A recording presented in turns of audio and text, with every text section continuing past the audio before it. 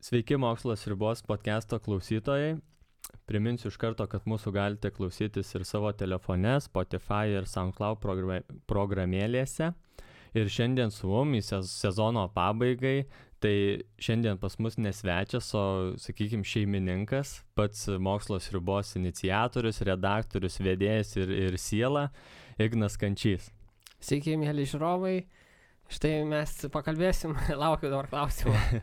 Pakalbėsim gal daugiau apie tai, kaip sekėsi paskutinysis sezonas, kaip praėjo, gal kažkokių nutikimų, pasidalinsim daugiau įžvalgom, galbūt ir apie mokslo populiarinimą tiesiog, kas tai yra ir kaip mums sekasi šią misiją įgyvendinti. Tai pirmiausia, galbūt tiesiog kaip tas 8 sezonas praėjo.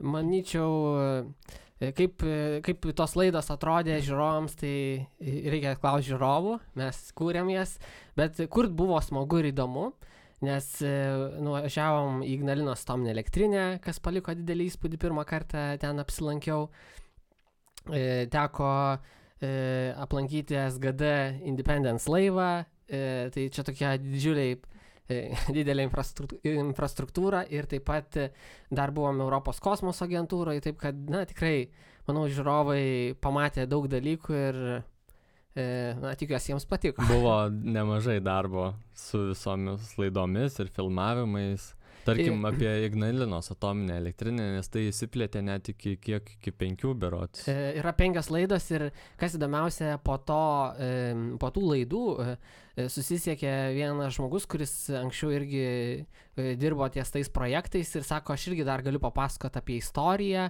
ir davė kelias knygas apie Ignalinos atominę elektrinę ir energetiką Lietuvos, tai manau, kad dar galim laukti tęsinio dar. Galimai. O kas labiausiai paliko gal įspūdį pačioj elektrinėje, svečiuojantis, kaip teko kokios filmavimo sąlygos ten?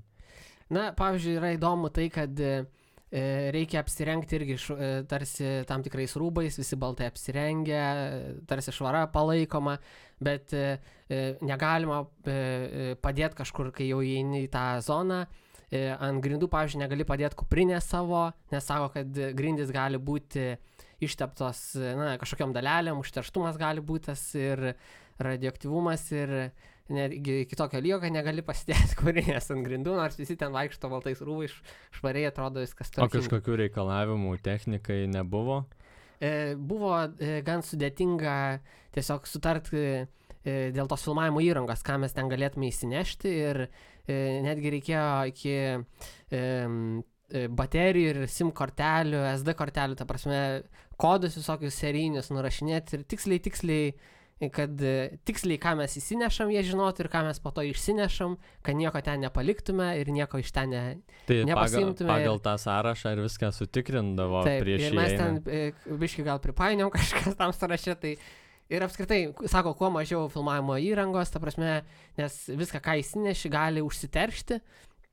Ir reikia turėti minty, kad jeigu užsiterštų, tai jeigu nepavyktų nuvalyti, tiesiog liktų jau tada saugojime kažkokiam prie pavojingų atliekų ar sunaikinimui. O kokį bendrą galbūt įspūdį paliko visa istorija kuriant, nes čia gavosi toks kaip beveik dokumentinis filmas galbūt ir tuos pačius žmonės, kurie dirba tenai, kokį įspūdį paliko visgi? Šiaip kas įspūdingiausia, kad ten realiai iš tiesų yra milžiniška infrastruktūra ir milžiniškos patalpos ir daugybė įrangos ir dar net iki šiol dirba, jei neklystu, apie 2000 žmonių.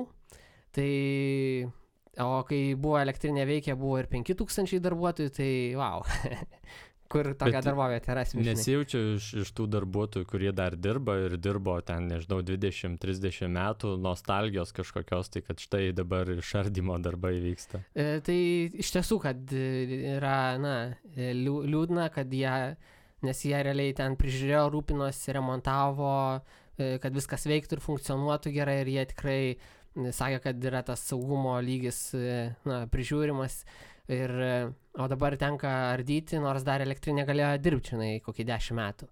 Tai mes sukūrėm laidą būtent ir kalbinom specialistus, mokslininkus, ar ta elektrinė galėjo ilgiau dirbti ir iš tiesų, buvo investuota nemažai į saugumą, atnaujintos visos sistemos ir patobulinta, kad, na, ta avarijos tikimybė taptų labai maža.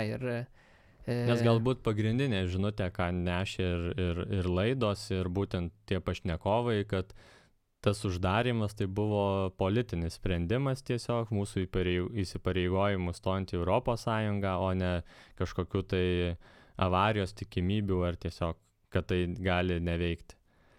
Tai va, buvo tiesiog, galima sakyti, gal politikų baimė dėl Černobylio avarijos, kadangi reaktorius yra tos pačios konstrukcijos, tai buvo baimė, kad, na, yra tokia įranga, kuri potencialiai gali įvykti kažkokia avarija. Nes tie reaktoriai buvo identiški beveik. Taip. Nes ir dabar kaip tik rodo serialą naują apie Černobylį. Jo. Tikrai verta pasižiūrėti ir ten, kiek žinau, ir Ignalinoje nemažai filmavo ir netgi Vilniui tą miestelį Pripetės. Mums ten pasakojo netgi, kad į tą elektrinę buvo įsinešę, ten jie filmavo su gana brangiom kamerom, profesionaliai įranga ir netgi taip buvo, kad išeinant, kai iš elektrinės išeini, patikrina su detektoriais, ar iš tiesų nėra radiacijos lygio kažkokio ant tų tavo daiktų. Ir netyčia ant kažkurios įrangos aptiko, kad jį užsiteršė tarsi. Ir galiausiai paaiškėjo, kad, na, ir tie visi išsigandavo ją. Nes brangi technika. O ten galiausiai vis dėlto paaiškėjo, kad ten optika rodos ar objektyvai buvo iš kažkokio stiklo ar kažkaip pagaminti, kad biški turėjo kažkokio radioaktyvumo, tiesiog toks produktas. Ir, na, viskas gerai, baigėsi, išleido jas, bet jie buvo išsigandę. Teko prieš metus maždaug lankytis Černobylį pačiam. Ir irgi toj pačioj zonoje, ten ekskursijoje dalyvauti ir prie pat beveik to reaktoriaus irgi apsilankyti netoli prie to viso sarkofago. Ir visada tas gidas, kuris mums pasakojo, visada taip pajuokaudavo, kad jeigu išvažiuojant iš zonos ant rūbų bus kažkokio tai užterštumo, tai važiuosime namo nuogi visiškai. Arba tiesiog išpjauna, tarkim, net pasakojo tikrų įvykių, kai iš kelnių tiesiog gabalą išpjauna medžiagos, kur lokalizuoja kažkokį užterštumą ir važiuoja suskylę kelnėse. Na taip, ką daryti? Arba sako, niekam nerūpės, jei tavo ten, nežinau, labai brangus telefonas, bet kur jeigu jame ras užterštumą, tai ir paliksi tu jį ten. Tai ir kas įdomiausia, tie, kas važiuoja tenais ir gidai, aš kaip įsivaizduoju, kaip tik veda ten, kur kuo daugiau dozimetras. Taip, turėjom tos dozimetrus kartais ir kai kur tikrai pridėdavai, tai skaičiuodavo nemažai ir visi taip sunerimdavo, kai kurie būdavo ir bėgdavo aš ten. Bet tikrai yra, nu, toks įvykis ir tokia vieta, tokia surrealistinė galbūt.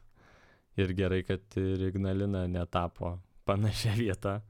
Šiaip, kas įdomiausia, kad, na, tie, kas nėra buvę ar nematė to objekto, tai tikrai verta į Ignaliną nuvažiuoti ir susiorganizuoti ekskursiją ir apžiūrėti, nes kol kas dar daugmaž yra, na, tos reaktorių salės, pavyzdžiui, kur įspūdingai atrodo, dar tai, na, antroji salėje dar galima apžiūrėti ir yra pultas, tas visas valdymo, galima jį pamatyti ir netgi dirba darbuotojai, kurie valdė tą elektrinę dar tais laikais. O ten galima ekskursijos šiaip susiorganizuoti? Yra galima sutarti, yra daromos tos ekskursijos ir tiesiog apžiūrėti, nes maždaug už kokių 10 metų tikriausiai, kad, nu, jie pradės po truputį visą ardo, jau kai kurios patalpos išmontuotos. Pačios įdomiausios dalys. Jo, ir nebeliks to, tai kol dar galima pamatyti, tai tikrai įspūdinga, tuo labiau, kad čia Lietuvoje, žinai, nereikia kažkur važiuoti kitą pasaulį. Gerai, tada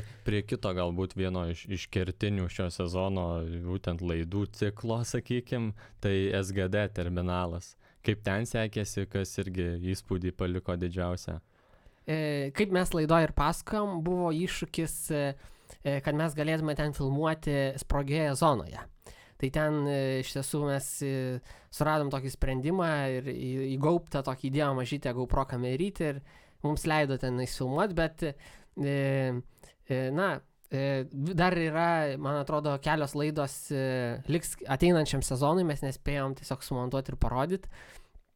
Na, bet iš tiesų irgi įspūdinga pamatyti tą laivą, kuris yra milžiniškas ir, didelė infrastruktūra tiesiog padaro įspūdį, nes tokių mastelių tau netelpa galvoj, kad... O kaip kilo galbūt idėja tokią kurti laidas, gal irgi prijunkime ir Ignalinos atominę elektrinę ir SGD terminalą, tokie pagrindiniai galbūt infrastruktūriniai Lietuvos objektai. Kaip kilo pati idėja, ar buvo lengva susitarti būtent, kad galima būtų filmuoti ir kurti laidą? Tiesiog kartais žiūrovai mesteli idėjų, kad būtų įdomu vieną ar kitą aplankyti objektą. Ir patiems, aišku, įdomu nuvažiuoti, žinai, ir vasara ateina ir tada tu gali planuoti tuos didesnius filmavimus, žinai, ir nuvažiuoti. Tai mes dar ankstesniam sezone buvomgi nuvažiavę į Mažeikių naftos tą perdirbimo gamyklą, kas irgi, žinai, didelis. Kažkada buvo Akmenės cementas irgi gamykla. Įdomu yra apžiūrėti ir pamatyti, kaip gaminami daiktai, ar gaminama elektra, ar dujos išdujinamos, ar, susipažinti su, kas mums atrodo visiškai paprasta ir eini parduotuvėje, matai pardavinėjamas cementas, o kad jis Lietuvoje gaminamas ir kaip jis gaminamas ir kad čia iš mūsų žemės gelmių iškasta naudingi ištekliai, arba iš kur čia ta elektra, žinai, ateina ir iš kur tos dujos namuose. Ir tada, pradedi nuo tų klausimų ir žiūri, domiesi. Ir gali pamatyti, kad to Lietuvoje pačioje galima rasti tikrai didelių tų inžinerinių visokių gamyklų ir kas jose gaminama.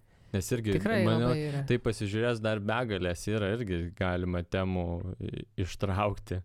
Tikrai, tai sakant, dar nesibaigė tie projektai. Gerai, tada kelionė į ESO. Kaip ten sekėsi, ką pamatėt? Iš tiesų buvo, aš pirmą kartą nuvažiavau į realiai, kur yra konstruojami ir bandomi, testuojami tie didieji palydovai, nes anksčiau tiesiog esu matęs, žinai, filmų, kažkokios dokumentikos, bet realiai pamatyti yra, įspūdinga iš tiesų ir aplankyti muziejus, pasižiūrėti yra, tikrai verta, tai irgi visiems rekomenduoju.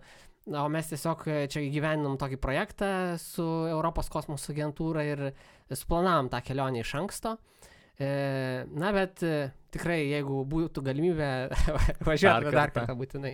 Ten tikrai yra ką filmuoti ir apžiūrėti. Gaila, kad tuo metu, kai mes filmavome, tuo metu nebuvo tie palydovai. Ten yra tiesiog, kai kažkoks palydovas yra prieš paleidimą ruošiamas, tai atvežamas ir jį ten purto bando testuoja. Tai realiai mes nematėm pačio ten to kažkokio, kuris jau skris į kosmosą, bet ten buvo daugybė įvairių pavyzdžių, žinai, ir maketų ir panašiai, bet, ta laboratorinė įranga tikrai įspūdinga, bet, džiugu, kad ir Lietuvoje mes turime nanoavioniką, kuri jau yra dabar orbitai skriegi 3 palydovai ir tas yra kad žmonės dirba ir eksportuoja tas paslaugas ir tokia rinka prasideda maža. Ar lengva buvo prakalbinti, tarkim, mokslininkus, dirbančius ESO-ai? Taip, visi geranoriškai, ta prasme, pasakoja, dalinasi, aš manau, kad tikrai nėra, kad ten visi laikytų kažkokias paslaptis ar kažką slėptų. Aišku, kai ko negalima, pavyzdžiui, yra kažkokios zonos, kur negalima filmuoti ar kažko rodyti, bet, visur taip. O įsileido kur nors, kur, sako, čia nelabai galima, bet eime. Tiesiog mes buvom ten, filmavom, kur buvo užklijuoti lipduvai, kad negalima filmuoti ar fotografuoti. Tiesiog praėjot. Yeah. O tada dar vienas galbūt man irgi iš vienas įdomesnių galbūt laidų buvo apie povandeninę archeologiją, kai plaukėt laivu į Baltijos jūrą ir ten ne patys jūs sugalvojot, bet tiesiog pakvietė. Tai kaip ten sekėsi, irgi buvo viena iš tokių įdomesnių laidų. Tai tas ir yra įdomu, kad kartais užmirštam, kad mes turime uostą ir jūrą ir, kur yra Klaipėdos universitetas, mes iš Vilniaus retai kada ir nuvažiuojam. Klaipėda, žinai, arčiau čia tos laidos Vilnius Kaunas mums, žinai. Tai tikrai norisi daugiau ir pamatyti, kas vyksta Klaipėdoj ir pasirodo, ten yra narai, kurie dirba, žinai, ir tyrinėja po vandeniu ir tikrai įspūdinga išplaukti jūrą, vien tas pojūtis, žinai. O ką jie randa tame dugne, ko ten yra mūsų Baltijos jūros dugne? Ten realiai yra, yra šiukšlių, yra nuskendusių laivų, jie ieško, yra nuskendęs miškas, ieško tiesiog įvairių senovinių likučių, žinai, kažkokių. Na, tą laidą tikrai verta pažiūrėti, kas nematė. 2 dalis, rodos, kūrėm, tai rekomenduoju. O kaip vyksta, tarkim, pasiruošimas, galbūt užkulisiai, kaip filmuojama, tiesiog pasidalint, kokia yra ta strategija laidos kūrimo? Na, mes tiesiog susitarėm, kad kas buvo smagu, kad profesorius Žulkus, kuris realiai yra tos komandos vadas, jis tiesiog sako, kad yra vietos, tai gali daugiau komandos narių plaukti, tai pasikvietėm, kas norėjo iš mūsų, žinai, narių daugiau prisijungė, kad pats negalėjai tuo metu. Ir tiesiog, filmavom, fotografavom, paėmėm interviu, pakalbinom pačius narus ir profesorių, stebėjom tą procesą, norėjom užfiksuoti tiesiog, kad išplaukėm iš uosto ir kas vyksta. Išėjo kaip ir Mokslo sriubos išvyka, bet kartu ir filmavimai aktyvūs. Ir kas įdomiausia, kad tiesiog mes kalbinom profesorių ir sakom, va, ką šiandien filmuoja, na, ką jūs tirsit, kur nersit, ką ir paskui, ir prieina ir jam pasako, kad vyksta šaudimai, negalima ten plaukti, kariuomenės pratybos jūroje ir tada, vaja, ką čia daryti, ir tie visi nuotykiai, ir mes stengiamės irgi tą parodyti laidoj, kad su kokiais iššūkiais susiduria tie mokslininkai irgi, ir, tiesiog kokia yra ta diena jų. Žinai, o galbūt taip iš viso sezono perspektyvos, kokių galbūt kuriozų buvo, nenumatytų atvejų, kur buvo tokia galbūt ekstremali situacija, ar tiesiog pamiršot, nežinau, kamerą pasiimti ar panašiai? Na, karts nuo karto pasitaiko visokių, ten garsas dingsta, ar išsijungia kamerą netyčia, ar išsikrauna kažkas, ar net ir toj Europos kosmoso agentūrai, kai mes buvom nuvažiavę, supratom, kad ten akumuliatorius palikom viešbutį, ar baterijos išsikrovė, žinai, važiavom ten, na, visko pasitaiko, žinoma, smagu. Aš atsimenu, kai mes važiavome į Kauną filmuoti į energetikos institutą, kalbinome apie Ignalinos atominę elektrinę, jo saugumą, kalbinom mokslininkas, dabar neatsimenu kaip pavardė. Vienas iš vadovų energetikos instituto buvusių berods. Ir kaip tik mes paklausėm apie tos kaip tyrė kanalus branduolinio kuro ir gal jisai žino kažką tai, ar gal ir jisai taip sako, čia kaip ir ne man klausimas, bet sako, aš pažįstu KTU ten tuos mokslininkus, kurie kūrė tą aparatą. Ir jisai tiesiog mum darant tą interviu paskambino savo kolegom ir sako, tai va, už pusvalandžio atvažiuoja pas tave pakalbint. Tai irgi buvo tas toks per ryšius kažkokius, užduodant vieną gerą klausimą. Taip. Buvo pereita į tą kitą tiesiog temą, dar vieną išplėsti ir sužinau daugiau būtent. Mes tiesiog tenais yra ultragarso institutas ir kaip tik tų mokslininkai tyrinėjo ir jie papasako. Mes tiesiog vienu kelionę nušaujam du zuikius. Labai pavyko tada kelionė ir toks, kad netikėtai ganėtinai išėjo ir labai puikiai ištraukiam tą visą tą temą, kiek įmanoma. Aš manau, kad dar tikrai galima būtų daugiau ir parodyti ir, bent jau žiūrovai, žiūrimumas tų laidų buvo geras, tai aš manau, kad daugam ir kilo papildomų klausimų, tai tikrai reikės dar pasigilinti. Tuo labiau, kad tas objektas Ignalinos elektrinė dar bus daugybę metų ir tenais, taip sakant, po truputį ardomas, tai visas tas iššūkis, čia yra didžiulis techninis iššūkis, ką daryti su tuo branduoliniu kuru, kaip ten, ta prasme, tos visos konstrukcijos pačiam reaktoriui radioaktyvios yra, tai kas jie supjaustys, žmonėsgi nenori gauti didelės dozės, žinai, spinduliuotės, tai bus įdomu dar žiūrėti. O tada dar irgi apie visą sezoną, kokie galbūt atsiliepimai žiūrovų, gal kažkokiais gali reitingais pasidalinti, kaip seksis, galbūt kaip pati LRT vertina kuriamą laidą, tiesiog toks gal bendras vaizdas labiau.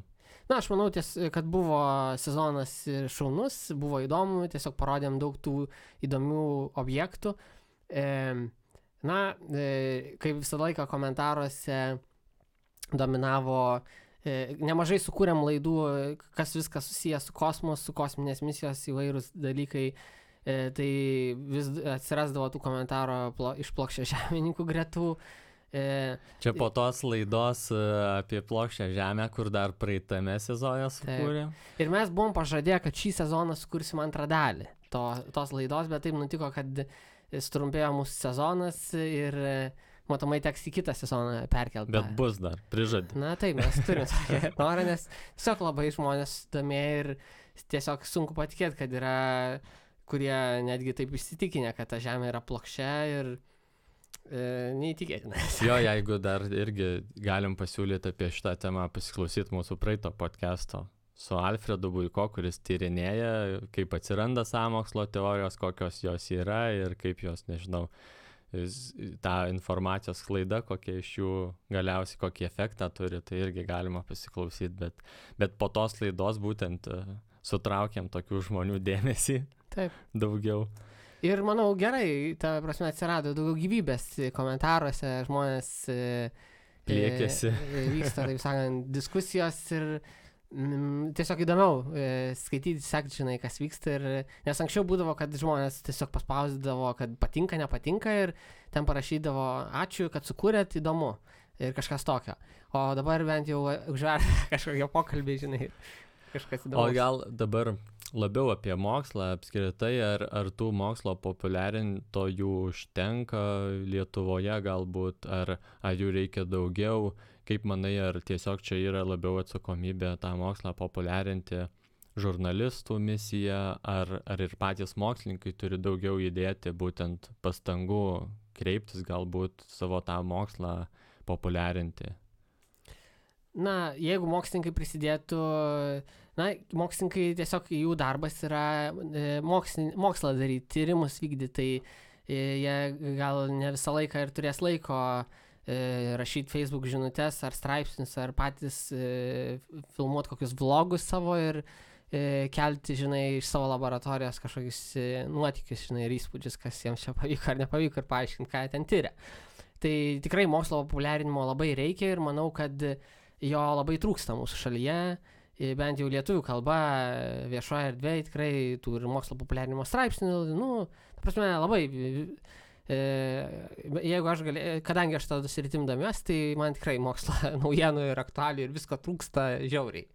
Kai paskaitai, kas užsienį anglų kalba, kiek prieinama informacija, žinai, o čia pas mus tik tai ten apie kokius ateivius, koks straipsniukas pasirodo ar dar kažkokie, žinai. Bet tas galiausiai grįžtama prie to, ar žmonėm to reikia irgi, ar žmonės domisi, ar jiem ta informacija apie mokslą, kas vyksta, ką mūsų mokslininkai veikia, ar yra tiesiog įdomi, ar aktuali, ar jie jos nori, ar skaito, ar žiūri. Aš tai manyčiau, kad yra, mokslas tiesiog apima mūsų gyvenimą, kiekvienas sritis yra, ką galima patobulinti ir ką ištirti, ir jeigu pasižiūrėsi tą pati atominė energetika, ar Ignalinos elektrinės uždarimas, arba tos suskystintos gamtinės dujos, tas terminalas, tai yra, daug ką žmonių, ta prasme, nesusipažinę ir nežino, kaip tai veikia, ir vertina labiau iš ekonominės pusės tos projektus. O štai mes tiesiog galim suprasti, kaip veikia tie dalykai. Ir, žinai, gerai yra žinoti, iš kur tos dujos ateina ir iš kur, kaip ten išdujinama, kas yra tas SGD ir, tu supranti, tada gali labiau susigaudyti pasaulį, žinai. Tai manau, kad, tai yra įdomu tiesiog. Pavyzdžiui, kad ir apie Ignaliną, kur mes kuriam laidas, jos sulaukia daug susidomėjimų, nes žmonėms trūksta tos informacijos tiesiog. Tai tiesiog reikia įdomiai pateikti pakalbinti tos specialistus mokslininkus ir jie su malonumu pasakoja. Tai tikrai, kad trūksta to mokslo populiarinimo ir džiaugiuosi, kad tiesiog pavyksta mums, žiūrovai skiria 2 procentus, aišku, kviečiam prisidėti Patreon'e ir po truputį judam į priekį, žinai. O kaip vertintum pats galbūt tas mokslo populiarinimas, jisai turėtų toks labiau pop kultūrai atitikti, gal tas bandyti, popsiškesnis galbūt mokslas, kur pritraukti gal tuos, kurie net nesidomi per daug mokslu, ar jis turėtų išlaikyti daugiau to, šiek tiek to mokslinio rimtumo? Sunku pasakyti, žiūrint koks tikslas, ar mes norim pasiekti kuo daugiau maksimaliai žiūrovų, ar kažkokį procesą paaiškinti, kad jį suprastų, bet tie, kas jau supranta ir domis ir skaito, gal jiems, jie patys gali tą informaciją gal susirasti. Tai mūsų tikslas, aišku, yra platesnę visuomenę sudominti ir taip, bet, reikia balansuoti, ta prasme, negali ten kažką labai. O kaip įvertintum, tarkim, žmonių visuomenės mokslinį raštingumą? Nes visi, atrodo, ir pats kalbė apie tai, kad mes turime parodyti žmonėm, kaip veikia dalykai ir panašiai, bet mes dabar gyvenam tokiam pasaulyje, šiuolaikiniam pasaulyje, kur mes, atrodo, aplinkui mus yra daugybė mokslo pasiekimų, bet mes net nenutuokėme, kaip jie veikia. Mes kiekvienas kišenėje turime išmanųjį telefoną, kurio technologijos tikrai yra labai pažangios ir mes net nenutuokėm, kas tame telefone slypi, kokia technologija veikia. Tai galima, aš manau, pasakyti, kad tiesiog mes mažai ką realiai žinom. Jeigu taip kiekvienas gyventojas kažką paklausi, ką ten mūsų mokslininkai tyrinėja, tai gal kažkas paminės lazerį, kad mes lazerius konstruojam gan gerus, gal kažkas tuos lietuviškus kosminius palydovus prisimins.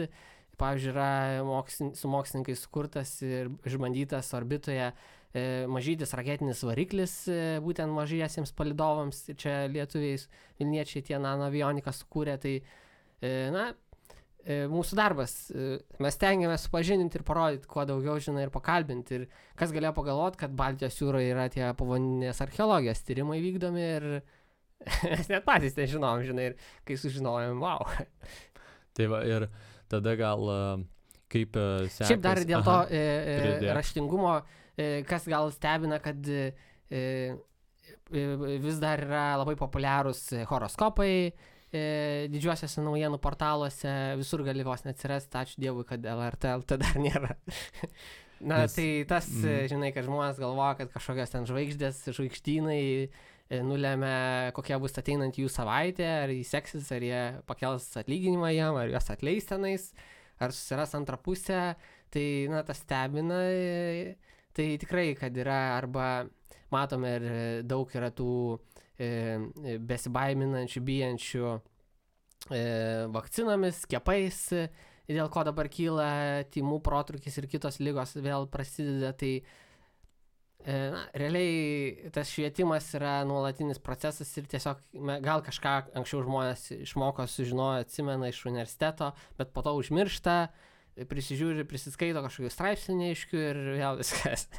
Nes yra labai lengva kažkuo įtikėti ir kaip yra pasakymas toks labai geras, kad lengviausia apkvailinti patį save.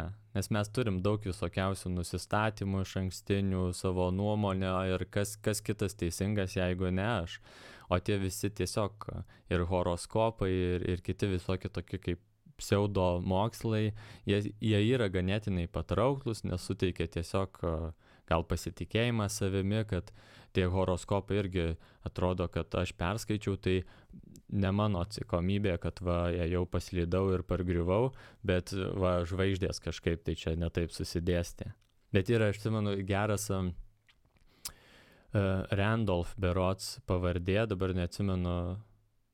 Tikriausiai, bijau sumeluoti, bet vienas, jisai buvo anksčiau kaip magas berods, jisai įvairiausius triukus atlikinėdavo ir jisai vėliau savo karjerą pašventė tam, kad būtent demaskuotų visokius ten minčių skaitytojus ir panašiai, visokius mediumus ir jisai vieno metu teko matyti tokį kaip jo eksperimentą, ar galit kiti, kam įdomu pabandyti, tai su horoskopais būtent. Jis paėmė įvairius iš horoskopų aprašymą, tarkim, vienam ženklui ar visiems ir tiesiog padalino žmonėms ir paprašė jų tiesiog perskaityti ir vėliau paklausė, ar jūs savo kaip ir kiek maždaug procentų ar gal kokį pažymį tą parašytą 10-balėje sistemoje savo pritaikytumėt. Tai žmonės tai vis tiek iš savo perspektyvų skaitydami, jie sakė taip, ganėtinai taip, pritaikyčiau savo, ganėtinai teisingai. Po to liepė apsikeisti visiems ir jie tada pastebėjo, kad jiem visiems išdalino tą patį aprašymą. Tai realiai eksperimentą galite atlikti taip, kad žmogui, tarkim, kurio ženklas yra liūtas, duokite avino horoskopą ir paklauskite, ar atitinka. Ir jei pasakys atitinka, galėsit parodyti, kad tai visai kitam ženklui priklausantis aprašymas. Ir dar prisiminiau toks, kaip žinia, šią vasarą Liepos mėnesį bus išsilaipinimo mėnulyje 50-metis. Tai kas įdomiausia, kad tai buvo iš tiesų įspūdingas pasiekimas žmonijos, kad pavyko išsilaipinti ant palydovo natūralaus šito ir dabar tie žmonės, tie astronautai jau labai garbaus amžiaus, kai kurie jau paseno tiesiog ir išėjo ir atsiranda kvestionuojančių, ar išsilaipino, neišsilaipino, čia sąmokslas nufilmavo kažkur vieną žodžią, kad tai to net neįvyko. Tai praėjo 50 metų ir mes užmiršom ir jau abejojom, ar išsilaipina tam mėnulyje ar neišsilaipino, žinai. Tuoj vėl išsilaipinsim. Tai nes NASA planas yra per 5 metį. Už 4 metų. 24 berods metais jie planuoja išsilaipinimą, tai tada dar kartą patvirtinsim ir aišku bus netikinčių ten daugybė žmonių. Bet galbūt dar kitam sezone aš irgi galvoju, galbūt kažką pasikviesim pasikalbėti irgi, kokie planai yra, kaip ten atrodys, galbūt ir techniškai, kaip ten tikrai, viskas turėtų atrodyti, nes tikrai irgi toks lauksim ir matyt atnaujinsim tą informaciją, koks progresas yra ties tuo, nes tai turėtų didžiulis įvykis. Ambicingas dalykas, žinai, ant greit reikia. Sulaukė dabar irgi iš administracijos injekcijos daugiau, dar berods milijardą, padidino biudžetą, tai galbūt teko bent matyti, man atrodo, pirminį tą prototipą raketos, kaip jinai turėtų atrodyti. Tai tikrai, SLS raketa. Tai tikrai, jo dar tik tai brėžiniuose, labiau vizualizacijose ten viskas. Bet kas įdomiausia, aš irgi skaičiau, kad tas SLS, tos didžiosios raketos projektas, jeigu neklystu, jau kažkur apie 20 metų, reiškia, vystomas ir plėtojamas ir, ta prasme, labai ilgai užtrunka tie dalykai, tai mane patį, biškai nustebino, kad toks trumpas terminas ir jau mes čia išsilaipinsim. Tai gali būti, kad vėluos jau čia. Ir tada, kaip 61 berods metais Kennedys paskelbė toj savo garsioji kalboj, kad mes per 10-metį turim atsidurti mėnulyje, tai irgi su to meto technologijom ir koks tai buvo iššūkis, tai irgi 10-metis beveik, tai irgi tikrai nemažas iššūkis.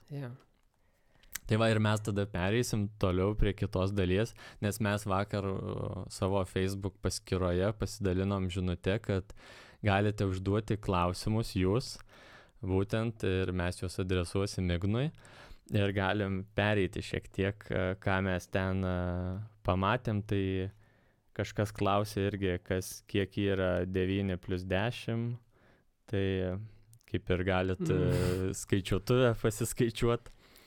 Yra Gabija klausė labai daug klausimų, vienas asmeninis, kokia šeimininė padėtis, Igno, bet perėsim prie rimtesnių galvo. Bet irgi daug klausimų, tai tiesiog aš perskaitysiu ir greitai gali atsakyti. Koks mėgstamiausias maistas? Tai, ta prasme, nežinau kažką, dabar taip nesugalvosiu greitai. Kokia profesija? Mėgstamiausia profesija? Ne, kokia jūsų profesija? Mano mokslo populiarintas.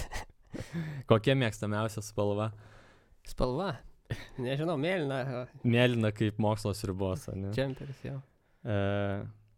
Labiau apie mokslą yra bent. Koks mokslas jums yra įdomiausias? Man, kaip jeigu pasižiūrėsite į laidas, tai nemažai laidų yra kas su fizika ar su kosmosu, kosminės misijos. Technologijos. Tai va tokie dalykai yra įdomus, bet nemažiau yra įdomus ir socialiniai mokslai, ir filosofija, ir, ta prasme, kai pagalvoji, chemija, biologija, šiaip tai visi mokslai yra įdomus realiai ir tikrai verti dėmesio. Tada dar klausė irgi, koks yra įdomiausias iki šiol išrastas dalykas? Koks išradimas tikriausiai? Koks išradimas įdomiausias? Galbūt ne tiek įdomiausias, galbūt kuris ten labiausiai pakeitęs pasaulį ar panašiai. Manau, kad internetas keičia pasaulį ir mums to leidžia transliuoti. Nes be interneto ir nelabai įsivaizduotų mokslo sriubos pačios misijos įgyvendinimo. Jo. Ar norėtum dar kažką išrasti? Na, aš neišradėjęs esu. Bet ką galima pasvajot? Kokio išradimo lauktum galbūt?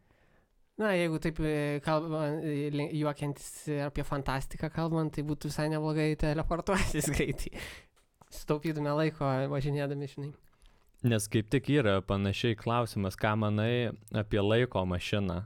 Sukursim kada, ar ne?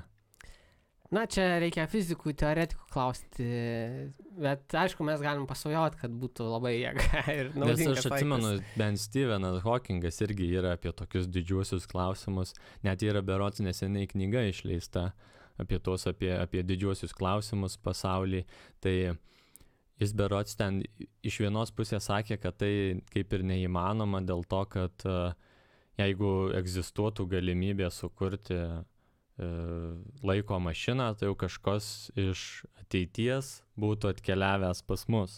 Tai jau mes Jis buvo paskelbęs tokį, man atrodo, kad pakvietė gyventojus iš ateityje atvykti į jo vakarėlį, bet to vakarėlio laiką ir datą pranešė vienai dienai praėjus. Jo, Ir toks teorinis buvo fokusas. Tai atvykti, bet iš kitos pusės jis irgi buvo, kad galbūt tai įmanoma dėl mums nežinomų fizinių kažkokių tai dėsnių, nes mes irgi dar nežinome visų įdomybių pasaulio, kuriame gyvename, tai su naujais atradimais jisai minėjo paliko krislelį tokios galimybės, kad galbūt kažkada tai bus įmanoma. Kas įdomiausia apskritai, klausant astronomų, kaip sakoma, kad CERN, kur daužo tas daleles ir bando pažinti tuos fundamentaliuosius dėsnius, iš ko viskas sudaryta, tai yra žinoma, kad maždaug mes žinom tik apie 5% medžiagos, o 95% dar yra, kas visą visatą sudaro ir visur, ta prasme, nežinome ir dėl to ir sako, kad juodoji medžiaga, juodoji materija, ta prasme, neaišku, kas čia per daiktas. Mes kaip ir teoriškai žinome, kad egzistuoja, bet niekas neatrado. Jo, ir 95%, tai reiškia, mes tik 5% pažįstame, o dar labai daug nežinom, kas čia iš ko. Kitas klausimas. Domantė klausė, koks gyvenime žingsnis buvo pats sunkiausias, bet lig šiol dienos džiaugiesi, kad jį žengiai. Galbūt labiau nesmeniniam gyvenime, bet kūrybiniam gal. Nežinau, ta prasme, ką aš žinau. Sunku pasakyti. Gal pati iniciatyva prieš kiek čia 8 metus kurti Mokslo sriubą. Tai buvo smagu, nebuvo, kad labai ten sudėtinga, žinai. Tiesiog tą pirmą žingsnį žengti, nuo kažko pradėti. Sunku pasakyti, nėra taip viskas sudėtinga čia. Tada klausė Evaldas, kokie 3 dalykai gyvenime iš mokslo srities labiausiai yra sudominę. Bent šį sezoną tai tikrai Ignalinos atominė. Na taip, tos temos... Bet galbūt taip žiūrint ir į... Kvantinė fizika yra, kai bandai ten suprasti tos dėsnius, yra nesueina galai kažkaip. Jo. Šiaip kas įdomiausia, kad vis sužinai ir, ta prasme, nueini, paimi interviu ir wow, supranti, kiek tu daug nežinai ir jo, ta prasme, mes mažai ką žinom. Ir kokių mokslininkų būtent yra Lietuvoje, kurių net nenumanai, kad galvoji, kad tai apie šitą temą kažkokią tai tik tai kažkur užsienyje dirba mokslininkai, bet tu matai, kad ir Lietuvoje. Galbūt vienas iš tokių man irgi įsimintesnių buvo apie sąmoningus sapnus. Atrodė, kad labiau tai yra tiesiog kažkur tai užsienį galbūt daromi tyrimai ir panašiai, bet mes atradom irgi mokslininkų, kurie dirba su šia problema, tema ir Lietuvoje. Arba kaip, kur kalbinai apie sąmokslo teorijas, filosofas, kuris tyrimais pradeda domėtis ir gilinasi tą sritį. Sąmokslo teorijas, kas galėtų pagalvoti. Tada dar vienas klausimas. Ar turite favoritą iš filosofijos pasaulio? Tau kaip gal labiau besidominčių tais fizika ir technologijom, čia toks irgi įdomesnis klausimas, ar filosofija, ar kažkokį mėgstamiausią filosofą turi? Na, prisipažinsiu, kad dar nespėjau perskaityti daug knygų ir įsigilinti. Manau, kad iš tiesų nėra taip, kad būtų, realiai aš manau, galima sakyti taip, kad va, tas žinių bagažas ir supratimas ir suvokimas tų visų mokslo sričių ir idėjų eina kartu koja kojant su mokslo sriuba.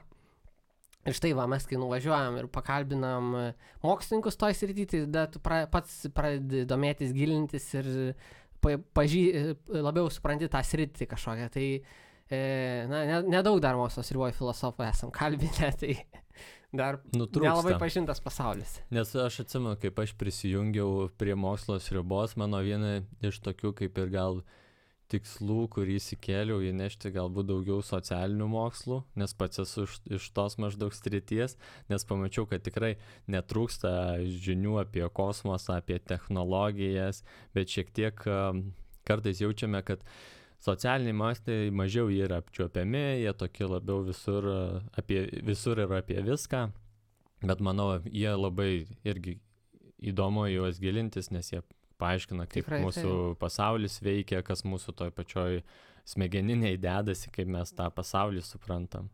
Tai irgi, taip, manau, toliau stengsimės irgi plėsti į tą pusę žinias. Taip. Nes mes, ta prasme, irgi patys esam jauni ir mums įdomu, mes dar nepažinę daug dalykų, žinai. Tai va ir tada dar vienas klausimas, iš kur duoną valgot, iš ko galbūt duoną valgot.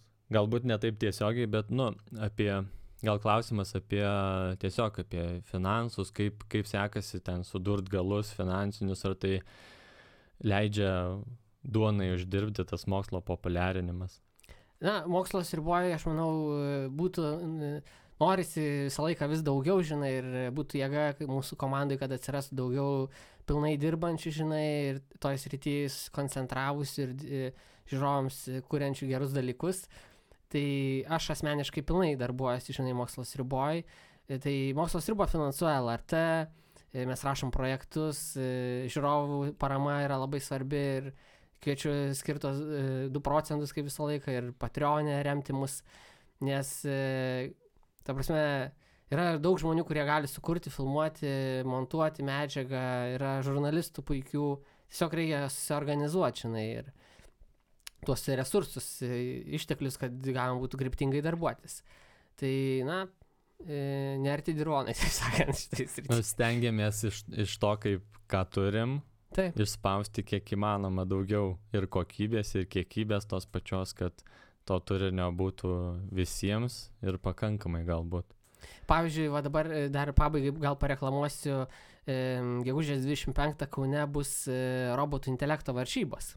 Ir jas organizuoja KTU SMD studentai, aš pats dabar prisijungiau, stebiu ir prisidedu tenais, tai irgi ieško studentai rėmėjų, ta prasme, mes, pavyzdžiui, irgi tiesiogiai planuojam transliuoti tas varžybas, rodyti, bet mes patys neturim tiek daug, reiškiasi, tos įrangos ir kilnojamų televizijos stačių ir panašiai, bet mes tą transliaciją vykdysim kartu su kitų studentų video shot, tokia komanda, organizacija, kurie filmuoja. Vienu žodžiu, bandom apjungti jėgas kartu kažkaip daryti ir, kažką gero padaryti. Tai, žinai, tiesiog reikia po truputį, viskas po truputį juda, žinai, kai dirbame. Tada dar į pabaigą galbūt tokį kaip ir anonsą kitam sezonui, ką planuoji parodyti, galbūt irgi užsiminėm.